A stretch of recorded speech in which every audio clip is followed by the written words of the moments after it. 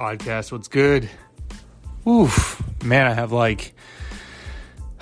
don't know if it's an endorphin or just a memory lane, super amazing thoughts that I want to share because, oh man, I just got back from this ride and I'm in Rochester, New York, where it all started for me. Finding cycling, falling in love with racing.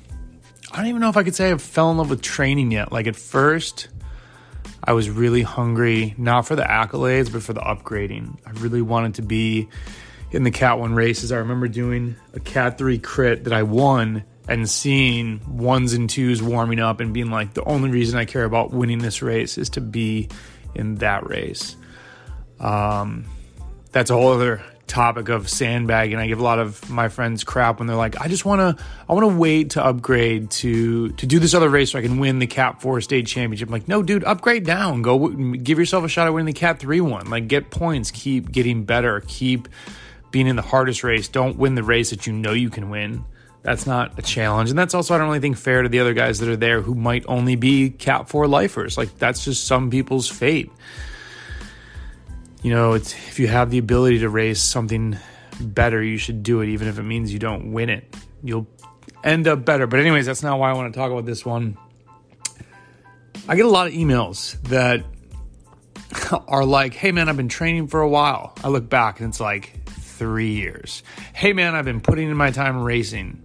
It's like 4 seasons. I want to say I'm not winning enough, da-da-da-da. And it's not complaining, it's people hungry, and I love that. I mean, I think most people are adult athletes or people that are out of college and just starting their career and still trying to be athletic. I think it's a really good quality to want to win. But there's also a lack of patience. You don't win at speed chess, which is cycling, if you don't play a lot of games. And you can look at a guy said to me one time, dude, I've heard you say before that you need experience. So I actually took the time to look back at your race results. You talk about tour bat and kill a lot. That was in your 3rd season. You got on the podium with Jesse Anthony. You didn't race that much before that. I said, look closer. How many races are done before then? There's about 50. 50! That's so many races for a lot of people. People that do 8 races in a year, that's not a lot. It seems like a lot. It's not a lot. It's not a lot, and it's continuity. And the reason I want to post this podcast is today I rode on, I can't remember the first time I was in a break, but Genesee Valley Cycling Club in upstate New York, in Rochester, has these training races. I remember it was my 2nd race, and Mike Minerva, who was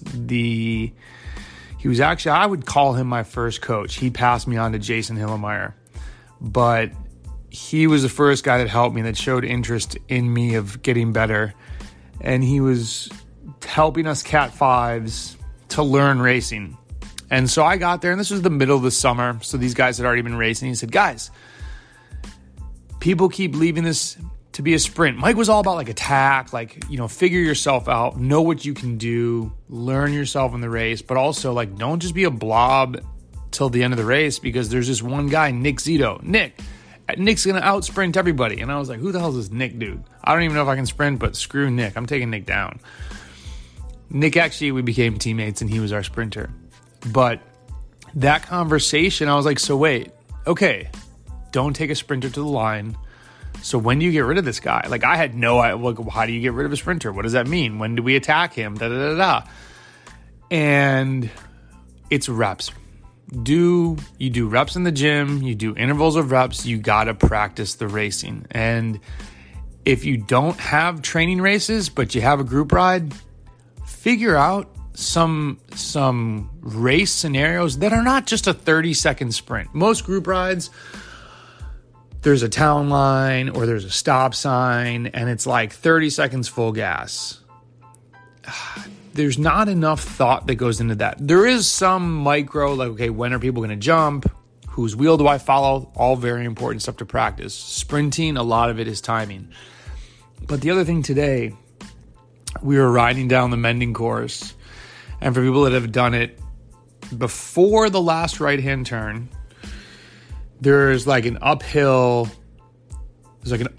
punch, and then it kind of is like a false flat. It's hard to get away there, but you can. But then you come around this right-hand turn and the straightaway, I should have like seen how long it was. Full gas, if you're with like 4 or 5 guys, I want to say is probably 30 seconds together, 40 seconds. Like you can see the finish way down, but you go down a slight descent. It's not even a descent. It's like maybe -1 or 2%. Then there's a little kicker that like, if you lead into that, someone can jump over you, but then it like drops down and comes back up again. So it's all this like, how do you get over that first hump fast enough, but not totally blow your whole sprint? Because you're going to have to have some kick at the end. And as I'm riding on the course with Rouge Rob, one of my OG first training partners, I could like, my brain went back to like the adrenaline of being like, okay, this last 5 minutes, how is this playing out? And, you know, you do this course a few times a year. You do other training courses. Like if you don't have training races when you are new and that you can go to every week, find something like that where there's like a 2-mile stretch. There is a guy, I only got to do one of these and I don't know if they do them a lot. And I'll make a comment on this, but there's a guy, shout out to Tyler Kenyon in Memphis. I got asked one time, I hit him up, I'm like, yo, what are you guys doing for riding? Or maybe I hit up Scott Rollins and they're like, yo, we're doing this team ride. Feel free to come. There's some hot spots. And the hot spots were far. Like, hey, it starts here. And, you know, they all would be like, they've done this route before. But it was far enough that like, dude, if a dude took off, you know, you had maybe a 7 or 8 minute effort to get to the end. And then it's like, well, do we chase him now? Do we wait? There were a lot of decisions that had to be made. It wasn't just like, okay, we're going to turn this corner, everybody go, and we're going to go, and it's to that next sign in a minute and a half. It was an awesome ride. There were a lot of teachable moments. I think we all learned something on that ride. It was a great like pre-race, get my brain back into thinking about racing activity with that group. The one thing that amazes me about Memphis, and this isn't a diss, it's just a comment. There are so many talented cyclists and they all only ride with their own team. Maybe I had like a stinky kit, but I never got asked to ride with people.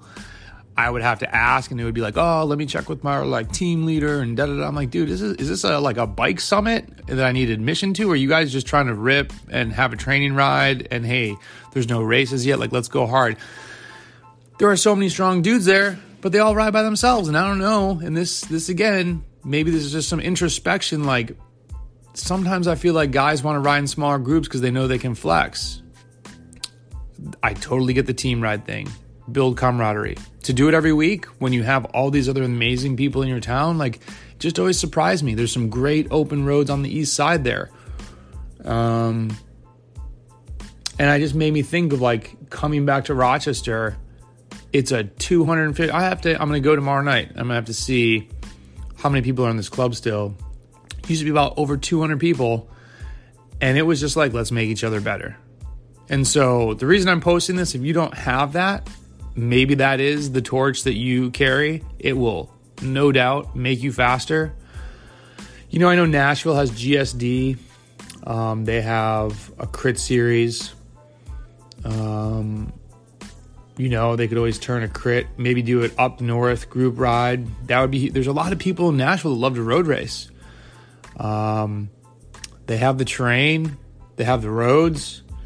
You know, if somebody's listening to this, put that together. You will get so much better at racing with reps. And so, of course, tomorrow night is in Riga. I think it's like the least fun course. But as the OG Todd Shesky always says, it's not the course, it's the racers that make the race. So that's a good thing. I got to think if I'm pretty damn tired right now. I'm like, do I ride over to this thing? It's 40 miles. Maybe I could ask my dad to pick me up after because I don't think I have 40 miles plus a race plus 40 miles back. Or maybe I should just go crush myself. It's the end of the season. I really don't have any races that I care about left. Let me rephrase it. I shouldn't say it that way. Any races where if I went and didn't perform well, I wouldn't be crushed. You know, the last one, Tennessee State road race, that was a bummer. But we've moved on from that. maybe next year. And it's been a great season, but it just, man, being back home, it's the first time I've ridden here since 2016. And, oh man, was full on racing in 2015.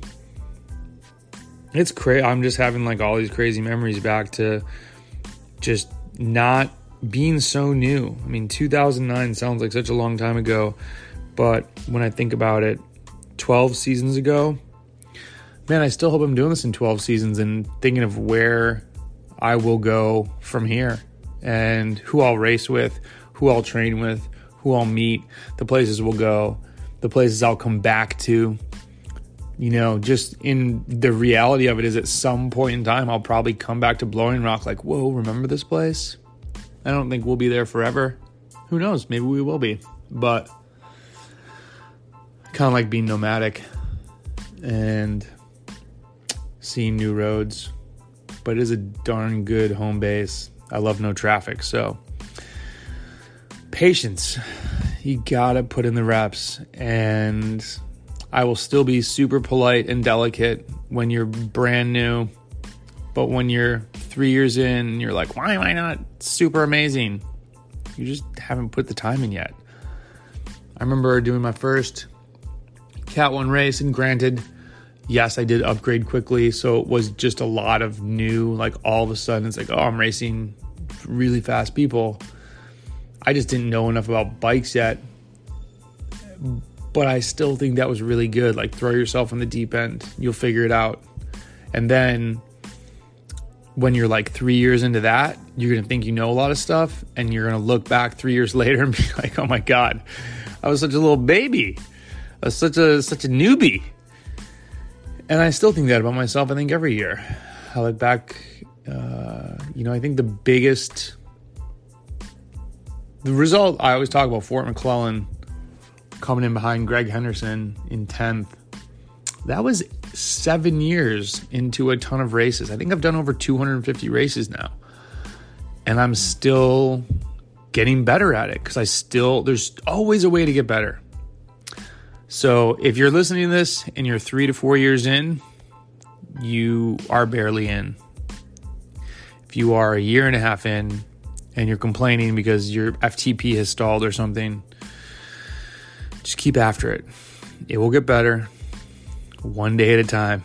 It's your depth. Like, look at any pro rider. The longer they're in the game, the better they get. Experience and endurance sports, you cannot physiologically change as much as you can change in 3 years. Let's freaking get it.